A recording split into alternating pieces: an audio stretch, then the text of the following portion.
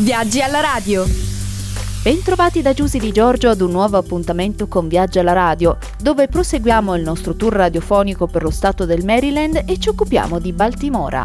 Siamo nel centro-nord dello stato e Baltimora è la più grande città con un grande passato storico, con oltre 600.000 abitanti e un fiume dallo strano nome, ossia il Patapsco. Siamo vicino alla linea di confine fra la pianura costiera atlantica e l'altopiano Piedmont nei pressi dei Monti Appalachi. Qui il clima è caldo-umido in estate, mite in autunno e primavera, leggermente più piovosa, mentre l'inverno può variare da fresco a rigido con sporadiche nevicate.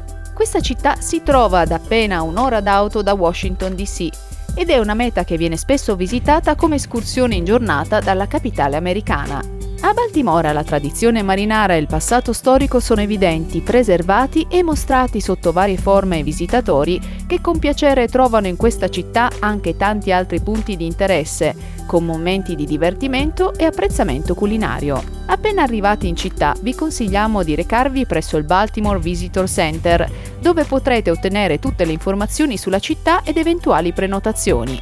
La prima tappa obbligata all'interno di Baltimora è l'Inner Harbor, il porto interno convertito da anni in attrazione turistica che un tempo era area portuale che consentiva a Baltimora di essere un leader industriale. Oggi in questa ex area industriale troverete negozi, angoli di ristoro e punti di interesse. Qui si riversano le acque del Jones Falls, un torrente che nasce più a nord, crea un lago e poi si snoda verso sud per 29 km attraverso una valle che ha avuto una grande importanza storica come via di trasporto e che ora è nota per il Jones Falls Trail, il percorso di 16 km da fare a piedi o in bicicletta parallelo al corso d'acqua, che parte dal quartiere di Silburn fino all'Inner Harbor.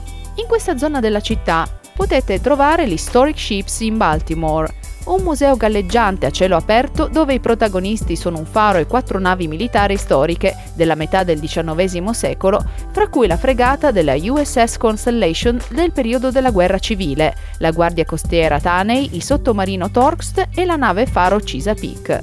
Il Knoll Lighthouse è un faro rialzato alto poco più di 2 metri che spicca per la forma e il colore. Tutte queste attrazioni si trovano a poca distanza l'uno dall'altro. Per apprezzarli doverosamente vi consigliamo di prendere parte ad uno dei tour guidati, con eventi speciali e perfino cannonate e altre iniziative per i turisti. Per vivere l'emozione di un concerto nella suggestiva area di questo attivo porto interno, segnaliamo il Meco Pavilion, che attualmente propone circa 25 spettacoli e concerti all'anno durante la bella stagione.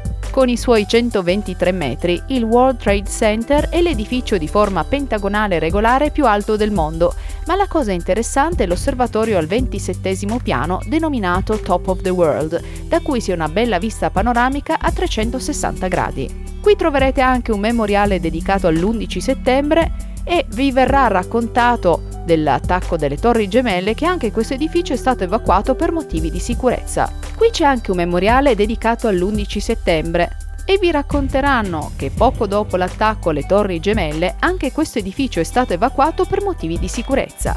La città di Baltimora ha 3 bellissimi musei adatti anche ai bambini, a cominciare dal Port Discovery, classificato da molti giornali tra i migliori musei degli Stati Uniti per i più piccoli.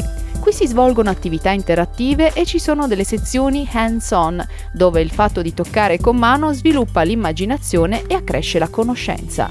Le attività interattive hands-on del Maryland Science Center fanno conoscere la paleontologia, in particolare i dinosauri, il corpo umano e l'astronomia all'interno di un planetario, un laboratorio di scienze e un teatro IMAX, caratteristico per il grande schermo avvolgente e per gli emozionanti filmati sulla Terra e sullo spazio. Tra gli ospiti del National Aquarium è possibile vedere tantissime creature marine come foche, delfini, pulcinelle di mare, pesci angelo, delfini dal naso a bottiglia, anguille, squali, razze, granchi, meduse, polipi e tartarughe. Ed eccoci giunti al termine del nostro viaggio radiofonico di oggi.